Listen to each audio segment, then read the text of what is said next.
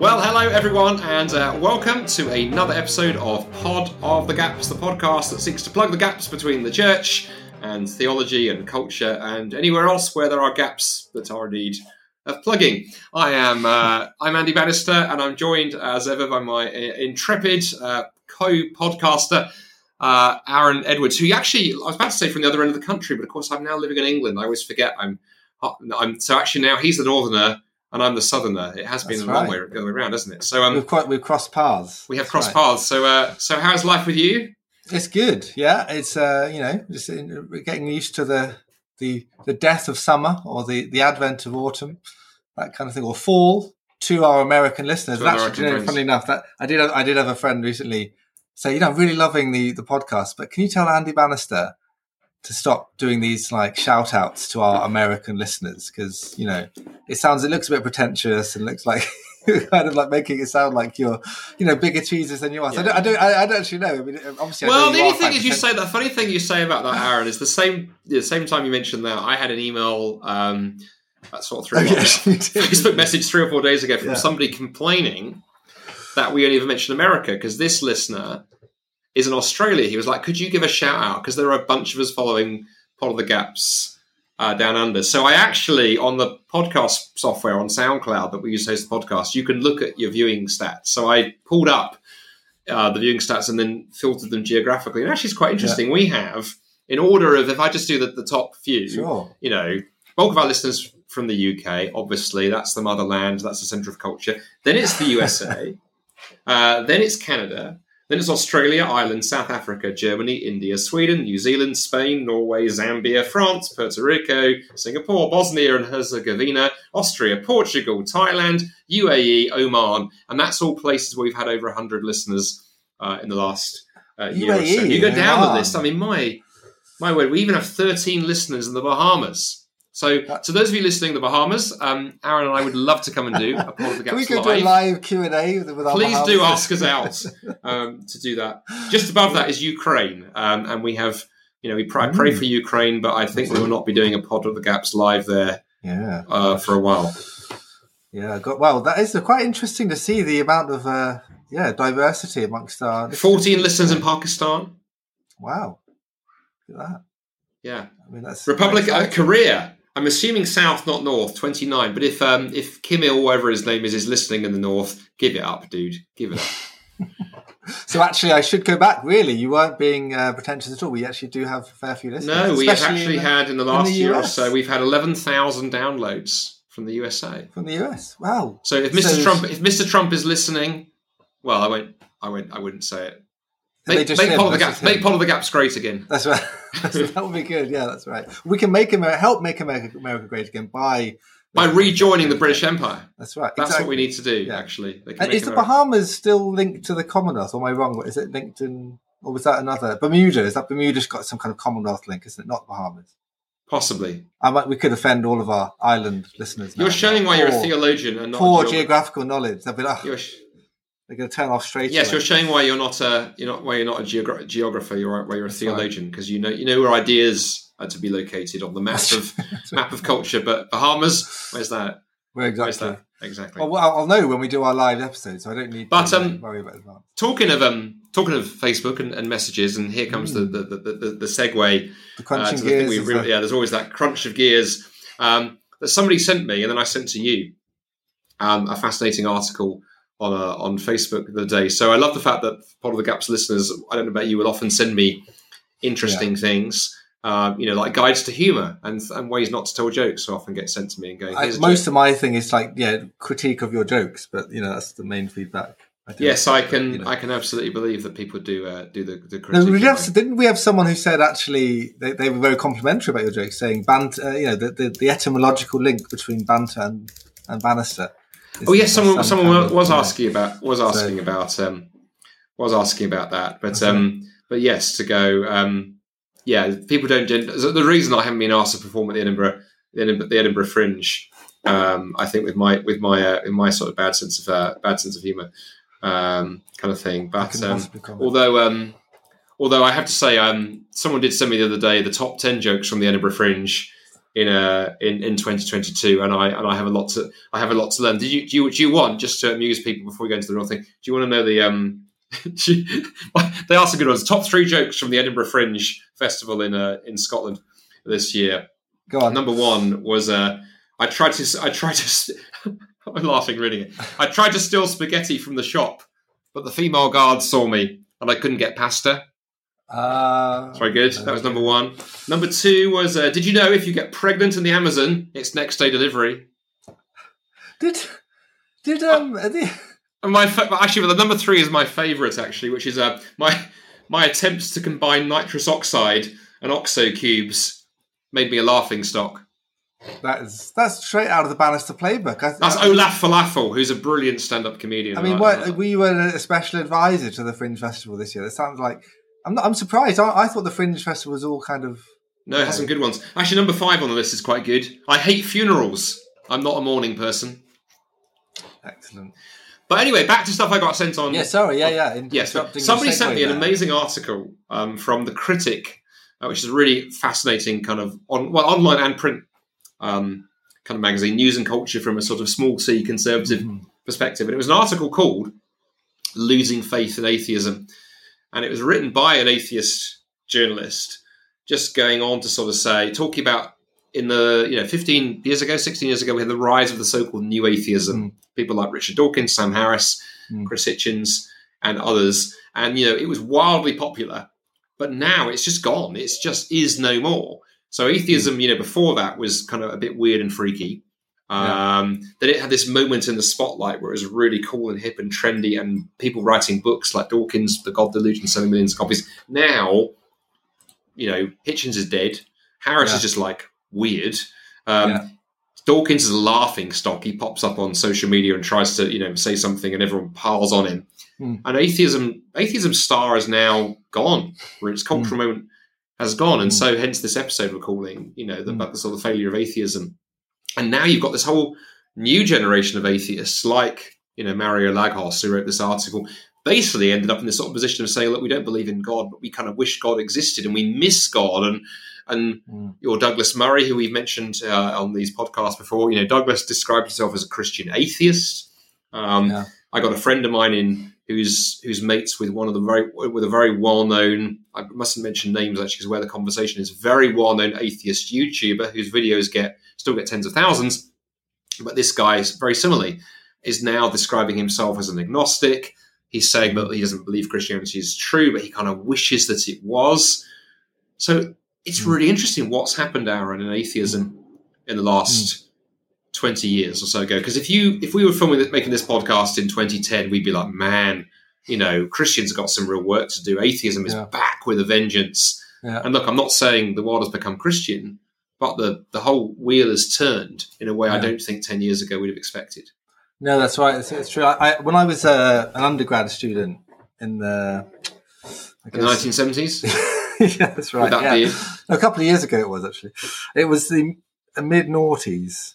And it was so after 9/11, and the 9/11, because of it was linked in with sort of religious extremism, that gave a lot of ascendancy to the new atheist ideas, basically. So because there was this kind of sense of, isn't religion crazy? Look what religion can do. Oh, actually, and isn't the way that even this so-called Christian nations responded to this crazy extremism equally crazy or more crazy? Let's just kind of laugh and point fingers at all the craziness. And so actually, as someone doing mission and evangelism on a university campus, I can remember The God Delusion being really, really, Richard Dawkins' book, The God Delusion, being the kind of go-to book that Christians had to read or respond to. So every time you did a CU mission week, you'd have a speaker in who'd speak about it. You had so many different versions of Richard Dawkins' book written, Deluded by Andrew Wilson did one, Deluded by Dawkins, or there was the Dawkins Delusion, and there were many of them which had the same kind of font as the book, kind of sort of trying to respond to it. That kind of tends to happen. The same happened with the Da Vinci Code. And the Da Vinci Code similarly probably had some credence given to the New Atheist sort of foundations, because it was almost again like, look, the actual claims of the Christian faith are nonsense anyway, made up and politicized or romanticized. So we can do away with that and just look at society, just look at where we are. wouldn't you rather be free of this? Wouldn't you rather be walking into the beautiful utopia? I wish we could use the phrase that Boris Johnson used with Brexit, or was it the meadows that everyone now keeps referring to, the great meadows before us when we go into this great new era. And I think the New Atheists did promise that. They seemed to sort of say they were campaigning. The four horsemen of the New Atheism, the Dennett, Harris, Hitchens, and Dawkins, they were seen as kind of prophets of a great new era. I know they didn't necessarily stand up and say, we'd like to create this new movement. The movements rarely start like that. But they did definitely cash in on that, and they did do stuff together. They clearly were conscious of the fact that they were part of something that was exciting, that they wanted to be part of it, that they were doing some good for humanity. Like with Christopher Hitchens, I think I mentioned him before on a couple of our other episodes, on the materialism one especially. He was like a kind of partially good guy. I mean, maybe we all are partially good and partially bad, but he, even in his arguments, I really respected the way he approached things, and I think he genuinely tried to argue what he thought was true. And there's some interesting stuff about him and his own doubts potentially in his own views that coming towards the end of his life in Larry Taunton's book, The Faith of Christopher Hitchens, which I think we've mentioned before. A fantastic book. Yeah, that's right. But so there's all these people who were there, big cheeses, really big part of it, big platforms. They'd made their careers on it. They're not going to suddenly openly renounce it in some way. But they were also, as I said, trying to build some great future or encourage young people to put down the kind of foolishness of the gods, as it were, and embrace the new secularism. And I just think it's interesting when you look at that years later, we're not having those kind of debates. We are having debates, as we mentioned previously, on materialism. I think people still do have that. It's done its work. The New Atheism has done its work. It hasn't. I don't think it's entirely failed. But I do think you're right. It's interesting that a lot of the proponents are in a very different place now, and they're seen very differently by the cool kids in a way that they were the cool kids back in the day. I think as well, the other thing that interests me that I think we missed at the time and maybe see more clearly now, of course, in many ways, there wasn't much that was new about the New Atheism. I think what was new when the New Atheism kicked off in 2006, and folks who are perhaps too young to remember that, the term New Atheism was coined by a guy called Gary Wolfe, who was a right journalist for Wired magazine, to describe Harris and Hitchens and Dennett and Dawkins. And by the way, interesting, they're all men. This has been commented too. It was New Atheism was a very male thing. There were some female sort of people on the fringe, but the big dinosaurs in the room were men. Yeah. And interesting, actually, maybe we talk about this later in the episode. One of the ways that I think the New Atheism came unhinged later on was it actually got caught up in some quite inappropriate sexual stuff. Some of its proponents ended up. How should we at least say it, perhaps getting overly friendly with people they shouldn't in ways that they shouldn't at conferences. Yeah. So a few of the sort of, not the major players actually, but a few of the players on the fringe, got in huge trouble and got themselves banned from events, which was interesting as an aside. But then also the fact that the New Atheism itself wasn't new in terms of a lot of the stuff it stood on. So you mentioned the science piece, right? One of the things that Dawkins particularly tried to do was sort of build this sort of idea that religion is totally based on faith and feeling, science based on evidence. He used to call Christians dyed-in-the-wool faith heads, and the idea I think for Dawkins and his ilk were if you can't test it, measure it, feel it, touch it, it's not real. Well, the thing is, that sounded cool to a crowd, when Dawkins did it with an Oxford accent, but it's actually just a warmed over version of something called logical positivism, which is a philosophy, right, that had its origins in the 1930s. So this is, 80 years old. And logical positivism really ran out of steam in the 1970s when A.J. Ayer, who was one of its big proponents, A.J. Ayer famously ended up saying, I was looking up the quote while you were speaking to make sure I get it right. In an interview in 1976, he said, well, the most important weakness of logical positivism was that most of it is false, because he'd come to realize it ran out of steam. And one of the big problems with it is if you say the only thing that is true is that which can be tested empirically, somebody can then turn around and say, well, hang on, can the statement only that which is true is that which should be tested empirically? Can that itself be tested empirically? And you can't take that statement into a laboratory and measure it.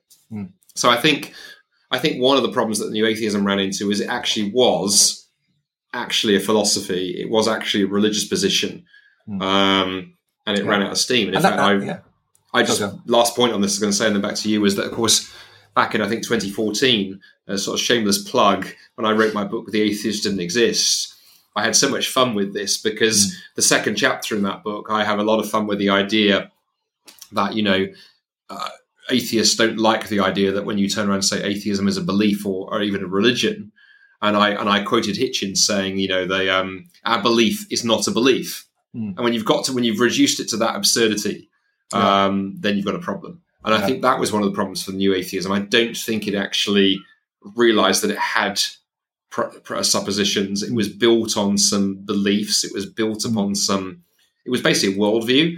And when you have a worldview, you have to defend it. And it was very good at attacking, but it wasn't very good at building. And I think that's where I think now people have realized a lot of it was hollow. I think that's really true. I think, again, like I said earlier, they postured as the kind of apostles or bishops of Andy's now currently holding up a certain red book. I don't know who the author is, but The Atheist to something, I don't know. But I'm sure it's worth buying from all bad bookshops and some good ones, maybe, if they bought it by accident. No, I would recommend Andy's book. In fact, I gave your book to a neighbour who enjoyed reading it. And they, interestingly, this guy, a neighbour who's like a very, very intelligent atheist, who thinks about these things and reflects a fair bit, he actually didn't identify with the atheist you were critiquing, which was annoying because I was like, I thought Andy's book would be a kind of a good door, but he was able to dismiss it because like, I'm not that stupid. Like, I'm not one of those new atheists. It's like, okay, so you're saying you're the atheist who didn't exist in the book. Actually, it's funny. I meet friends like that, and I'm always always very careful to say I'm absolutely not attacking every type of atheist. But then when someone does say that to them, of course, that gives you the opportunity to go, okay, that's fantastic. I'm glad you're not that kind of atheist. What kind of atheist are you? Yeah, that's right. Exactly. It does open it up, doesn't it? And it's interesting that what you say about the, was it Hitchens? He said, we're not it's not a belief. It's not my belief is not a belief, is what he said. Yeah. And it's interesting because they really were dogmatic. They really did have that kind of religious following from people.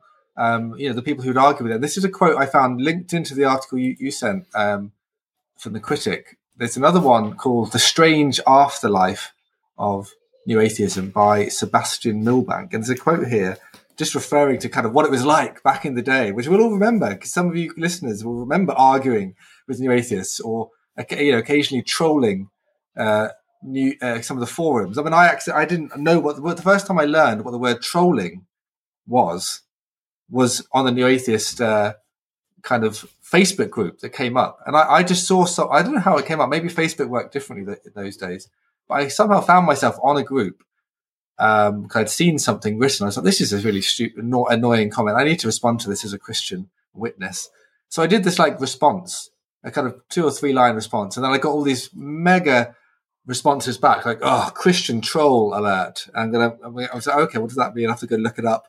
So I'm a troll because I'm going onto your domain and so this is kind of your religious domain and I'm an outsider. I'm not really allowed to trespass on this domain unless I know and believe the things that you believe, which is basically like a creed. So then I was locked into these long debates and realized, I think after that, I didn't post anything in those kind of things for about 10 years because I was just sort of regretting kind of trying to trespass on this sort of domain. But anyway, the article I mentioned, the Strange Afterlife of New Atheism, there's this wonderful quote which gets into some of the culture that was there of the time, of those who were the sort of defendants or the religious acolytes of these leaders of New Atheism. It says, the warriors of atheism would deploy strange, sophistic arguments, saying, for example, that there were no atheist beliefs, or for that matter, there was not even a thing called New Atheism.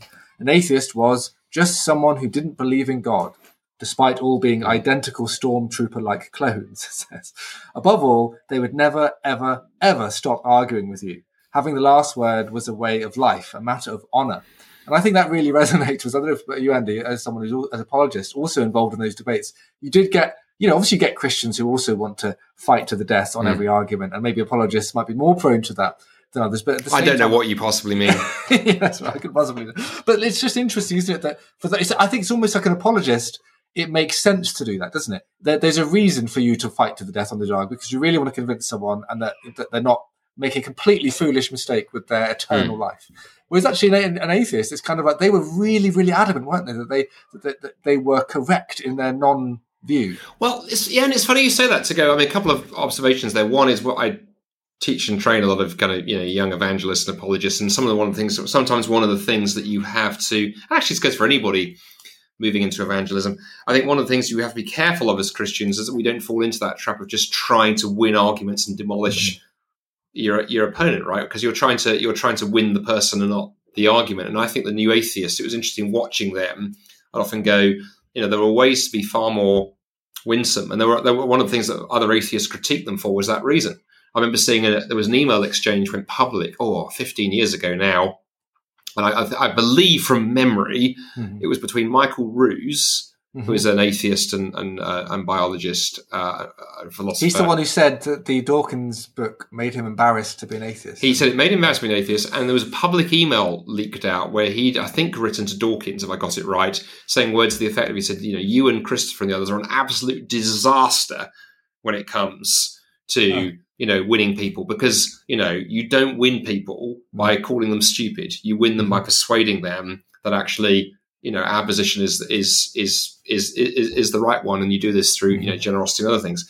And it caused a bit of controversy. And actually, I did a radio debate with Michael on, I think it was Premier Radio. Again, this is probably about 10, 12 years ago. And I was really struck. He was a lovely, he's still around. He's a lovely guy. And one thing I was really, actually, I'll use the word touched by, was he, early on in the debate, the New Atheism came up and he had no time for it. He said, look, the thing I always say, I say to people that Christianity is an incredibly serious, incredibly well thought through, rigorous philosophical and religious position. He said, I happen to think it's wrong, but you don't dismiss it by insulting it. I think it needs to be talked about seriously. And that's why we have these kind of conversations. But then the other thing I was going to say that I used to say to atheist friends, particularly in the New Atheist days, but I think still applies today when you meet slightly more feisty atheists who perhaps lean towards the old position, is, of course, if atheism is true, why does it matter?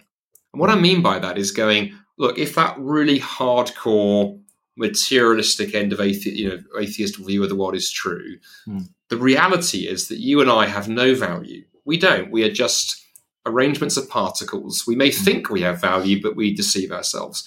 We've we're the result of millions of years of unguided time plus chance plus natural selection, and we are no more significant than the cockroach, the antelope, or the aardvark, because we're just a result of evolution. Yeah. One day we'll be extinct. One day the universe will end. Yeah. So what does it matter what we believe? As long as and even if we don't survive and reproduce, who cares? Nothing actually matters.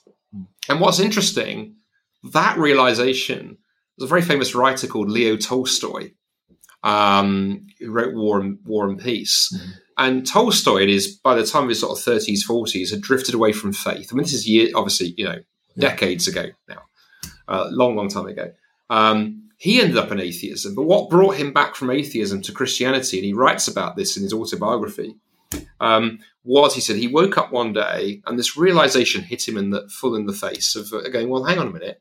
If atheism is true, nothing I do matters. So why do anything? Why argue for anything? Why assert anything? Why care about anything? What possible difference does my life make?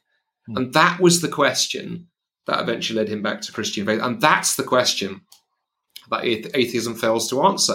And so today now you get atheists like, say, Douglas Murray, who we've quoted obviously before on Part of the Gaps, and there's a whole generation of atheists like him. And now today, I think, who would say more that they don't believe that atheism is true. They don't believe that Christianity is true, but they wish it were.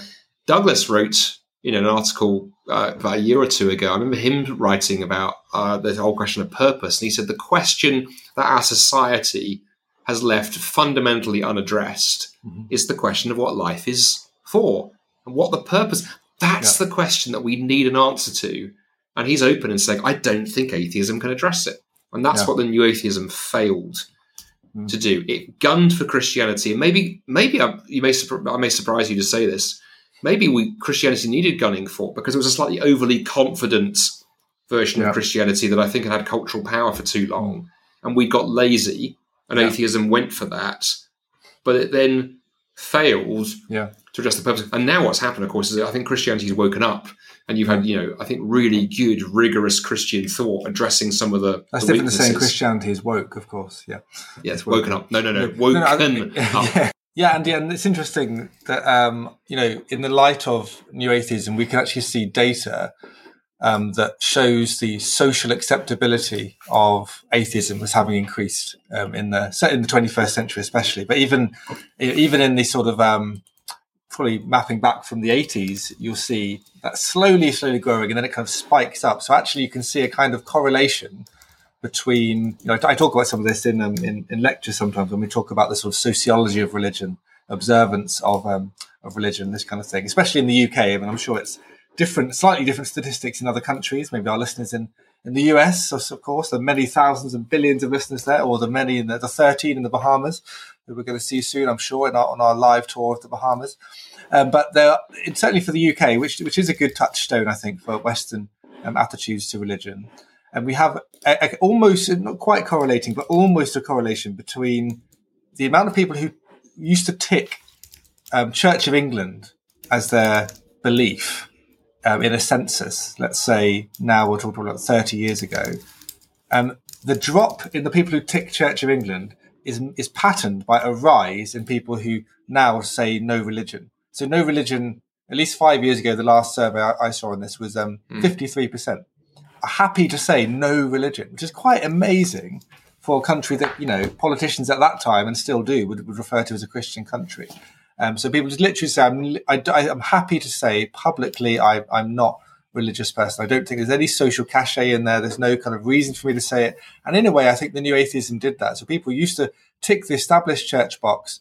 That all it's done is kind of get rid of almost the fake Christians, the people who were sort of pretending that they were there. As much as a CAV would probably say we'd quite like to have them actually as members, but we'll take it. And so no religion actually is now an okay thing. So in a weird way, when you say things like, Douglas Murray thinks Christianity's good, he'd like to believe it, or the other person, we absolutely love that, those sort of people in those in between spaces. But I'm also kind of less impressed about just being happy with people who tolerate Christianity, because of course we're proclaiming this. It's not just something that we want someone to have respect for in general. We don't just want them to have a respect for the philosophical system. Paul in the 1 Corinthians certainly doesn't speak like that. He literally says that the cross is foolishness to the Greeks and a stumbling block to the Jews, and by man's own wisdom they rejected the things of God in many ways. So I think we want to sort of hold on to that proclamative edge. The fact we want to herald Christianity as well as apologize for it and persuade people. So there's those things kind of almost in tension there. Yeah. So I keep seeing people today who are sick of the woke stuff and would agree with part of the gaps and all that kind of stuff. And they think that Christianity has something to offer as a kind of, I don't know, adhesive to society or something. And on some level, yes, that's good. And we would want to say that's clearly a good fruit of Christianity. We've been doing that on a lot of these episodes. But there's also something else, isn't there? There's a huge, it's still a massive gulf between that and actually them professing, their faith in Christ, which is actually the end game, the end goal of what Christianity is here. All proponents of Christianity ought to be aiming for. So it's a bit of a tricky one, isn't it? It is, and I think the other thing as well, actually, that is a possible warning for Christians here, is the danger is if we're not careful, we end up really what we want to do in the way that we talk with our friends is we want to be liked and we want to be kind of left alone. Right, so we get excited when like a Douglas Murray comes out and goes, oh yeah, or when Dawkins. Dawkins famously at one point came out and said he thought that Christianity was a bulwark against something worse, by which he meant Islam, and everyone got very excited. And in one sense, it is exciting, but no, I think you're right, and it's how one walks the line, I guess, between we don't want Christians to behave like idiots and be rude and objectionable. We want people to see that Christian faith is reasonable. And, we're not a bunch of dribbling idiots who just go around believing anything with no logical coherence to it. But on the other hand of things, just say you want to recognise that, the wisdom of men is foolishness. And at the same time, realise that there comes a confronting point where the gospel, as you say, is going to challenge people. In fact, it's funny. It's not atheism, but it is tangentially related to the stories. This morning, I met this amazing, I would say, young woman, actually, shows my age, mid-30s, who lives in our village here, a friend of a friend, who comes from a Muslim background, been a Christian about 8 years. And her testimony is quite remarkable. That when she moved here from Kenya, she was saying she ended up living next door to a Christian who, knocked on her door welcomed her and her family to the UK, and then shared Christ with her. And she was a very conservative Muslim. And her response, she said, I feel bad now. So the response was to say to this guy, "Don't be ridiculous. I'm a Muslim. I think Christianity is totally wrong. It's never going to work. Leave me alone." And he just started praying. And then, no, not in front of her, but then she now knows was praying for her. And then what happened is the ISIS stuff in the Middle East happened. And she began to get quite disturbed about stuff that was being done in the name of Islam. And she described how one day she was in her kitchen cooking, and she basically just prayed out loud. She said, "I prayed, God of Abraham." So what, is going on? Because she said, "Look, Islam is killing people in the Middle East. Christians believe this rubbish about Jesus being the Son of God. Atheism doesn't make." What? I don't know. I don't know what to believe. God, what do I believe? And that was a dangerous prayer to believe, because 24 hours later, she was standing in her same kitchen. She had this amazing vision of Jesus, this figure on a white horse, who she didn't know was Jesus immediately. And then on one side of the kitchen, the other side with all these black figures on horses wearing the Islamic slogan, logo, the crescent. And the figure on the white horse said, "I am Jesus. I am the Son of God. I will be coming again in power, and I'll destroy all who stand against me. And your only hope on the day of judgment is to repent and trust me." And she said she fell to her knees and became a Christian. It was funny. She saw her neighbour later that day, told him he thought she was winding her up. It took 6 weeks for him to believe that she was true. But the point is, it was that confrontation. It was the confrontation. I don't believe it. And then suddenly, in that case, being supernaturally confronted. And I think there is something about when you become a Christian and you truly become a follower of Christ, of realising that actually you have to lay it all down, whether it's your formal worldview, in her case, or whether it's someone like as you say, it's not that I'm not. I think it was with Douglas who we mentioned and other atheists like him. My worry is, in a sense, that is this cultural Christianity and this very sort of almost Englishness to it, of going, it's very austere and he loves the hymns and the whatever, and going, well, there's nothing wrong with that. But C.S. Lewis, famously talked about, the way that inoculation works is you expose the patient to a weak, watered-down version of the disease, and they become immune. And he says, are we in danger of inoculating our society against Christianity? And you wonder whether Douglas, even for his positive stuff, there's a bit of that.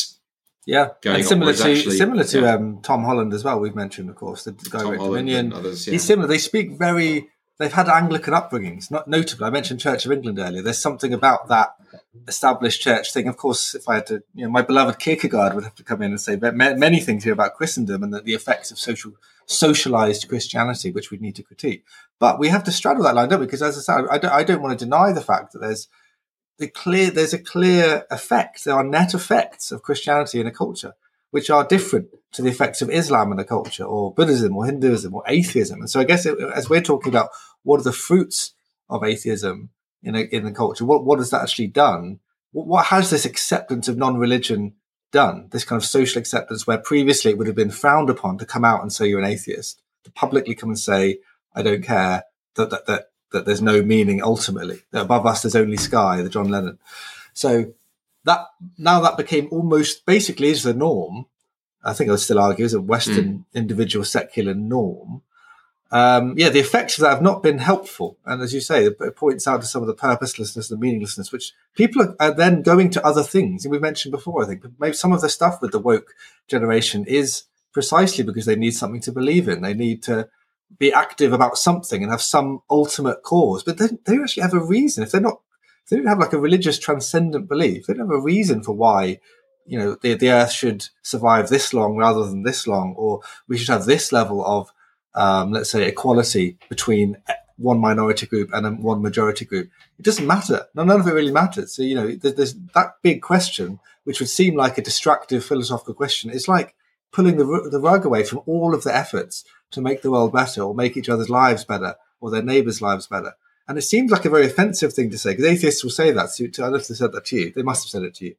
But it's almost like that they can be offended that you're saying their life is meaningless without it, because they're living lives that are meaningful and they're ethical, nice people. And I'm saying, yeah, absolutely, you are doing nice and good things in the world.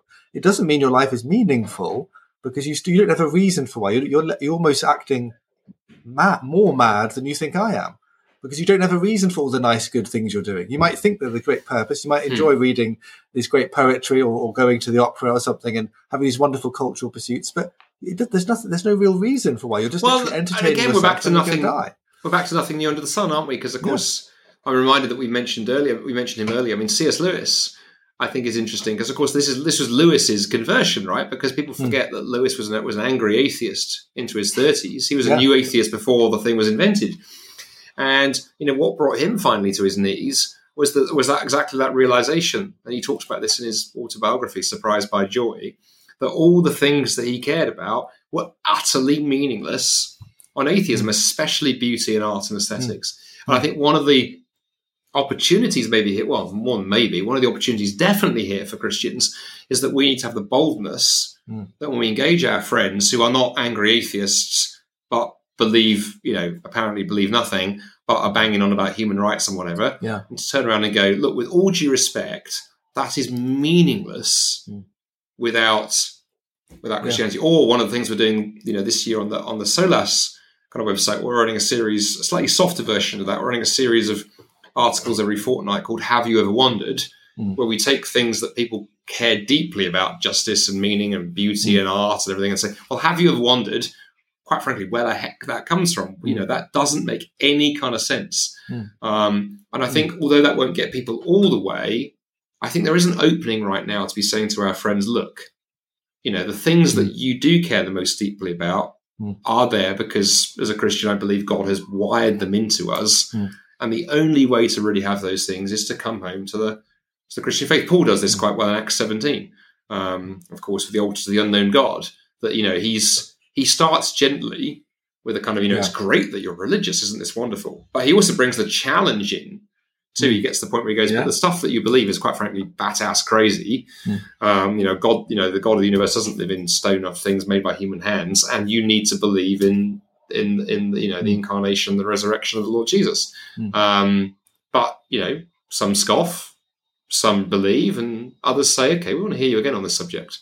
And I think there it's interesting. You have the responses mapped out, right? Maybe that's what we should be looking for. Some are going to scoff and laugh at us. Others are going to bow the knee, and others are going to go, all right, then I'll listen to you again. Yeah. And we see what I like about that again, Act 17 is such a good example because it does combine what we talked about earlier. It does combine the persuasive, the apologetics task, and the heraldic, the kind of preaching task, that we have something to proclaim that just is true, whether you care about it or receive it well or are offended by it or not. Like, it just is the case. And I think, again, you might have lots of Christians who may have preached arrogantly in ways where they've said things with confidence or certainty that they actually ought not have said. But there's something fundamental about the gospel that you preach it at least as though you have absolute certainty in it, because that's the kind of confidence that has carried the gospel. So it's not to say you lose humility, but Paul is, when he speaks to the Athenians, it is a wonderful contrast. He's willing to persuade and go with them and reason with them. And then he's willing to just call them to repentance and say, God is this God. From my own personal perspective, I believe God is this. And it might be different to yours, but let's have a nice conversation about it. And then you can say what you think and I'll say what I think. And then at the end, we'll just go our separate ways. He does proclaim to them. He does actually say, this is the God you are worshipping, or you think you're worshipping, or this is the God who's real. He doesn't live in this. So he's speaking declaratively, imperatively, and urgently of these truths that these people need to hear. So I think that is important. And we see that all the way through Scripture again. When atheism occasionally does kind of come up, almost you think of Romans 1, in the sense that this is just kind of God has made it plain to you that kind of wonder and transcendence, his eternal power, are present to the things that he's made. So when you look at the world, though you see lots of problems and lots of things that new atheists love to sort of look at and go, what about this? What about this and this? If God, then what about this? And they're kind of putting God in the dock. That was almost always the way that they would tend to work in those. They're still out there, but they're certainly not out there in the same army-like droves that they used to be.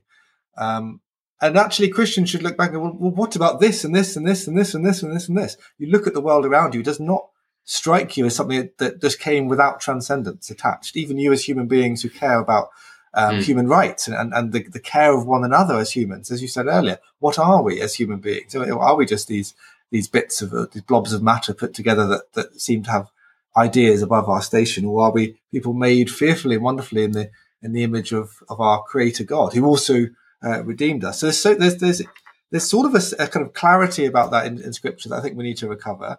And also maybe something in linking to your interesting testimony you said earlier about the lady who had the white horse arrive. I'm fascinated by that because, it's like that's Jesus directly communicating with a Muslim woman in ways that a Christian wouldn't communicate the gospel. Like we wouldn't go to someone and say one day, which is just that vision she had, or it's kind of just revelation, isn't it? There's in the book of Revelation.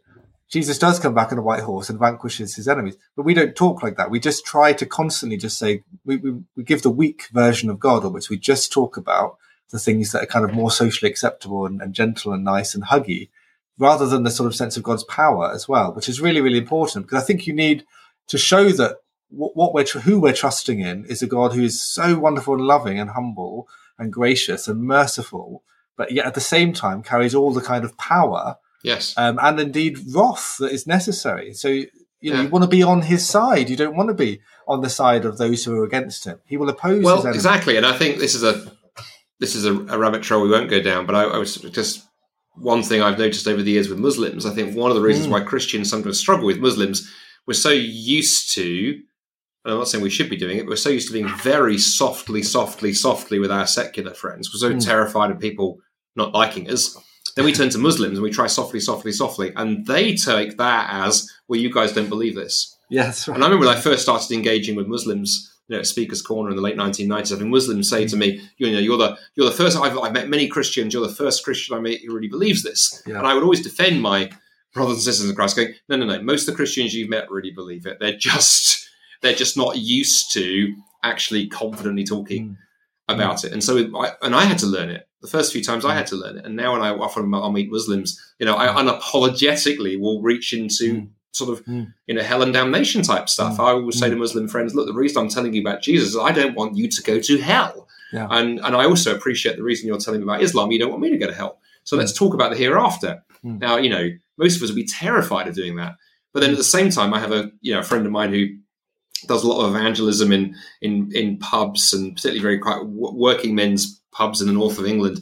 And what's interesting, watching how he's built a ministry, he's dealing with people who, if you ask them to believe in God, go, oh, God, that's a load of, exert expletive rubbish. And he's really direct. He will not beat around the bush at all. He will, name things. He will, use quite old-fashioned approaches and language and be very direct. And the result is he sees quite a lot of fruit from his ministry. Because I think Carl would say, people will often see through the dancing around stuff, and sometimes you just need to, just come right out with the old-fashioned gospel. There is a God who loves you, mate, and you are a filthy sinner, but there is forgiveness available in Christ, and your life is a total mess. You know it, your family know it, all your friends make it. Stop messing around and sort it now. Yeah. And again, a lot of us look at that and go, oh, gosh, I wouldn't quite do it like that. Yeah. Well, many people have come to faith through and Carl's ministry. And at the end of the day, every single person a Christian encounters in the world. However, there are always many people, non-Christians, appear very, very, especially atheists, who are willing to own atheism, not just say I'm agnostic,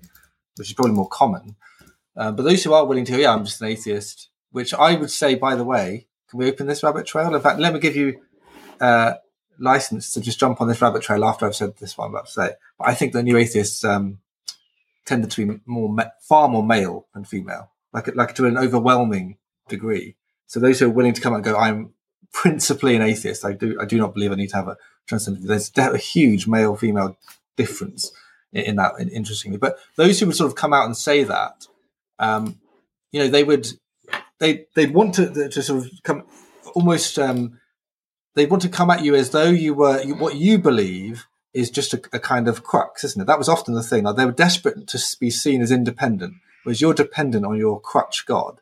And so we have to constantly say, no, Christianity is not a crutch, this kind of thing. I'm not just someone who's doing this for the sake of it. But at the same time, we almost want to preach the gospel as well. So, we do need a crutch, actually.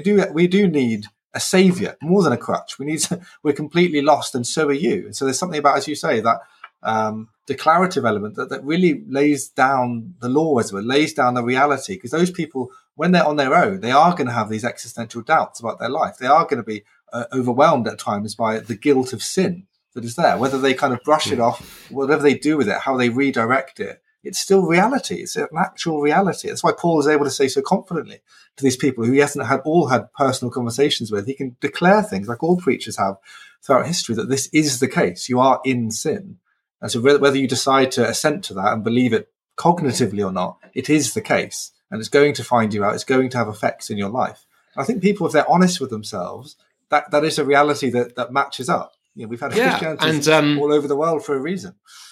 And it reminds me, I don't know if I've told this story on Pod of the Gaps before, but it's a story I use in my my new book. Then as another shameless plug.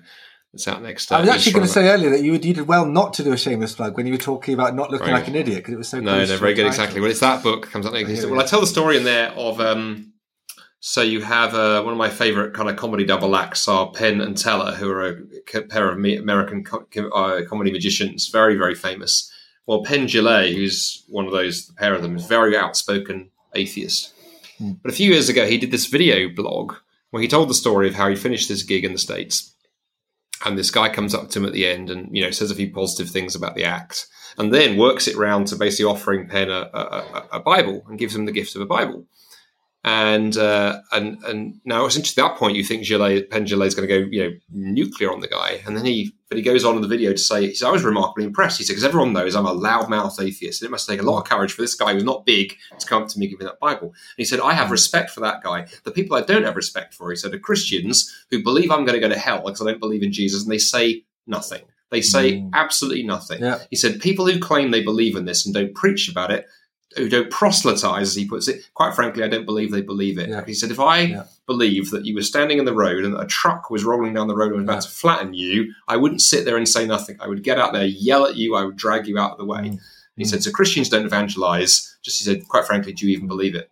And I remember watching that going, wow, that from the mouth of, quite a foul-mouthed advice for evangelism from a non-Christian. Exactly. I quote that story in the book of saying he's absolutely right. If we genuinely believe the gospel, then maybe it's going to be socially embarrassing. Maybe it's going to be awkward. Maybe it's going to be downright freaking terrifying. But if we stand there and say nothing, I mean, the prospect of what's the prospect on the day of judgment? There's the thing that keeps me awake at night sometimes is people, friends who I haven't said anything to on the day of judgment looking at me going, why did you not tell me? I was friends with you for 20 years and you didn't tell me? You didn't tell me that this was...